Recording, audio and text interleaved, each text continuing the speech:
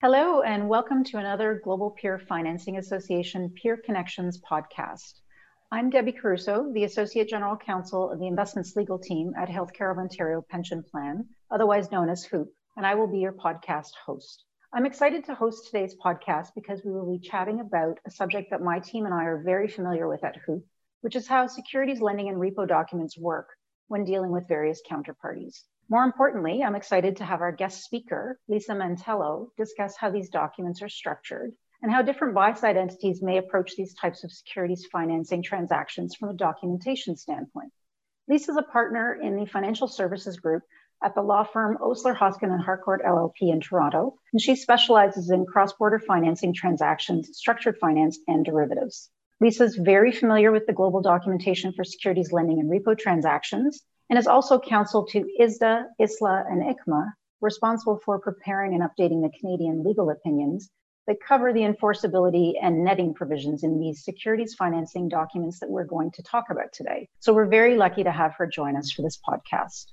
Osler is also a member of the GPFA and assisted with the formation of the association. Welcome, Lisa. Thanks very much for joining us. Oh, thank you very much for having me.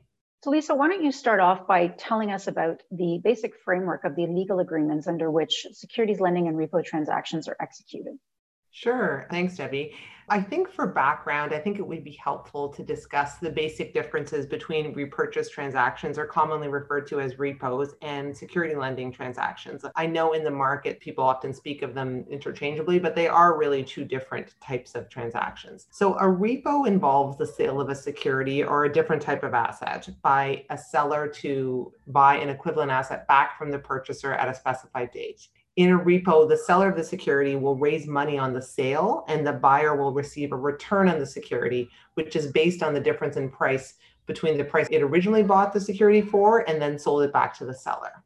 So repos are typically documented under one of two types of agreement. The first is the Global Master Repurchase Agreement, or commonly called the GMRA, or the Master Repurchase Agreement, the MRA. The GMRA is governed by English law, so it's typically used in Europe and in Canada, also used in the US, but the MRA is governed by New York law, so it is typically used in the US. I find that much more common that Americans will use the MRA as it's governed by American law. Both the GMRA and the MRA are pre-printed forms of a master agreement. And what that means is that it is a standard document in both cases. And then there is an annex to each of them in which your specific terms with your counterparty can be negotiated. So this is for more of a bespoke situation where you're facing a counterparty, you agree to the standard terms in either the GMRA or the MRA, and then you negotiate specifically what you need for your counterparty. So most of the legal terms would be in the GMRA or MRA, and then the specific economic terms would be documented under a separate confirmation for each transaction. So for a repo, that would be things like the repo rate, the number of securities, or the repurchase date. Now turning to securities lending or stock loan transactions, which are also used interchangeably in terms of name. In a securities lending trade, securities are transferred from one party who's the lender to another party who is the borrower for a fee. Then the borrower is obligated to return equivalent securities on demand or at the end of an agreed upon term. The borrower will then pay a lending fee for using the security and will provide collateral against the obligation to deliver the securities. So similar to repos, securities lending transactions are documented under pre-printed forms. There are also two types of forms: the Global Master Securities Lending Agreement, the GIMSLA, which is governed by English law, or the Master Securities Lending Agreement, the MSLA, which is governed by New York law. And similar to the GMRA or the MRA, the English law version is used in Europe and often in Canada, and the MSLA is often used in the US. And similar to the GMRA, the legal terms are found in the GIMSLA and the economic terms are found in confirmations. Thanks, Lisa. So you mentioned that the trades are actually documented under separate confirmations for repos and securities lending. Are those also in writing? It really will vary from institution to institution. What I see mostly in the market is that this is not in writing. This will be either by email or by way of Bloomberg terminal, and it won't be an actual legal document. But I do know institutions have differing regulations and requirements. So sometimes it will be, but most often it is not. So it sounds like there are industry standard documents that a majority of the market uses. with some potential differences depending on the institution and also depending on what people negotiate in the annex to each of these agreements. Can you tell us if there are any differences in documentation if a buy-side entity uses an agent to conduct its trades as opposed to bilaterally trading with its counterparties? Yes, absolutely. So agency lending is really very common in the market. I would say a large percentage of entities that engage in securities lending and repo transactions are using an agent lender. And what this means is that there's an agent lender who's an intermediary, who's typically either custodian bank, will enter into the securities lending or repurchase transaction on behalf of a buy-side entity or a beneficial owner who wants to lend or borrow the securities. So this custodian bank or other type of intermediary will act as an agent, and then there will be a pre-approved list of counterparties that agent will trade with on behalf of its customers who are typically beneficial owners. And then the custodian bank will charge a fee for entering into these types of transactions. What I found is that this is typically done because the agent lender can benefit from economies of scale because they are facing so many different counterparties in the market. There would be standard form documents. So if you do have a custodian bank that you're using as an agent, that custodian bank will have standard form GIMSLAs or GMRAs. So you really are trading on the basis of what's already been negotiated. And I find that people often use agent lenders as well because there's the technology that they can provide in terms of collateral management or other operations. Okay, thanks for explaining that. I think that'll be important for our listeners to hear. So can you tell us if engaging in peer-to-peer transactions would differ in any way from the securities financing transactions with traditional bank or broker-dealer counterparties from a legal standpoint? So in other words, do the GPFA members need to do anything different in terms of their securities lending and repo in order to trade with other GPFA members? No, not at all. I think from a legal perspective, in a peer-to-peer transaction, this would be very similar to trading with a dealer bank directly, and that you could definitely use GIMSLA or JMRA, so typical industry documentation. So peer-to-peer basically means that you're facing the counterparty directly, and the counterparty would typically be another beneficial owner rather than a dealer bank, and definitely not an agent lender. So that really is the only difference. So I don't think there's anything to be concerned about from a legal perspective. Thanks, Lisa. I think that's going to be very helpful to prospective GPFA members and for any new members who haven't yet started trading with other GPFA members. I know at Hoop we have agreements with both our bilateral agreements with our counterparties that are GPFA members, and we also deal with agents who represent GPFA members. So if members are essentially continuing to work with what are considered industry standard securities financing documents or slight variations to the industry standard, can you tell us how those securities financing documents have evolved over the years and how they stay current? Absolutely. So there have been various versions of both the GIMSLA and the GMRA. The most recent version of the GMRA is from 2011, and the most recent version of the GIMSLA is from 2018.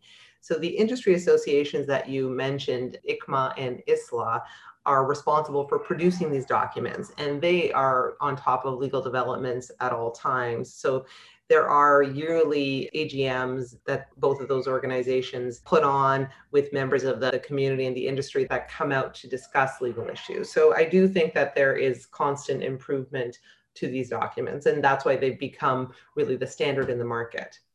Okay, thanks for that. And I think that that is one of the key benefits of being a GPFA member is that the members can exchange information about what's happening in the market amongst one another. So one final question that I think everybody will be interested in hearing the answer to is there any general advice that you would offer the current GPFA members or any prospective members regarding what they should be thinking about in terms of their legal documents if they want to begin trading securities lending or repo with another GPFA member?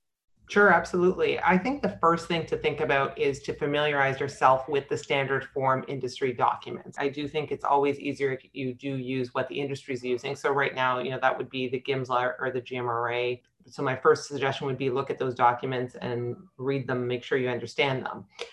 Then in terms of what to negotiate in the documents, I think one area really to focus on would be what the events of defaults are. Are they appropriate for the type of counterparty that you are facing? Are they appropriate for the type of jurisdiction, what jurisdiction the counterparty is in? So for example, in Canada, many corporate entities or many other types of entities that you might be facing might undergo a corporate plan of arrangement as an insolvency proceeding.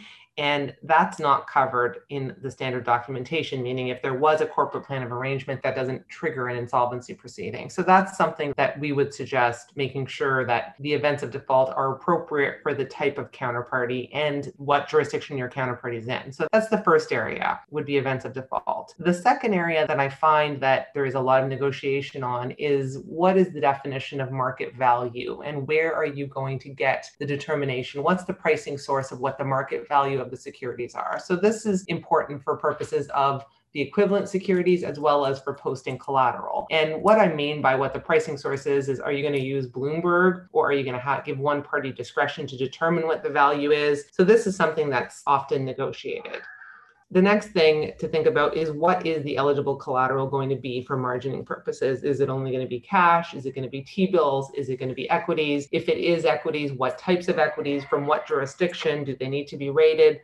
Those types of. And then the last thing I would mention from a legal perspective, which I also see being heavily negotiated, is the set-off clause. So what this means is what types of obligations under which documents can be set off against the obligations that are owing under your securities lending document, the GIMSLA, or the GIMRA, the repo document. And this can really cover a bunch of different types of situations. For example, should it be trades of any kind? So if you have obligations even under an ISDA with a counterparty, can those be set off under the obligations that are owing under the GIMSLA or GIMRA? Or is it any obligation under any document at all? So this can become very complicated depending on the counterparty and the relationship.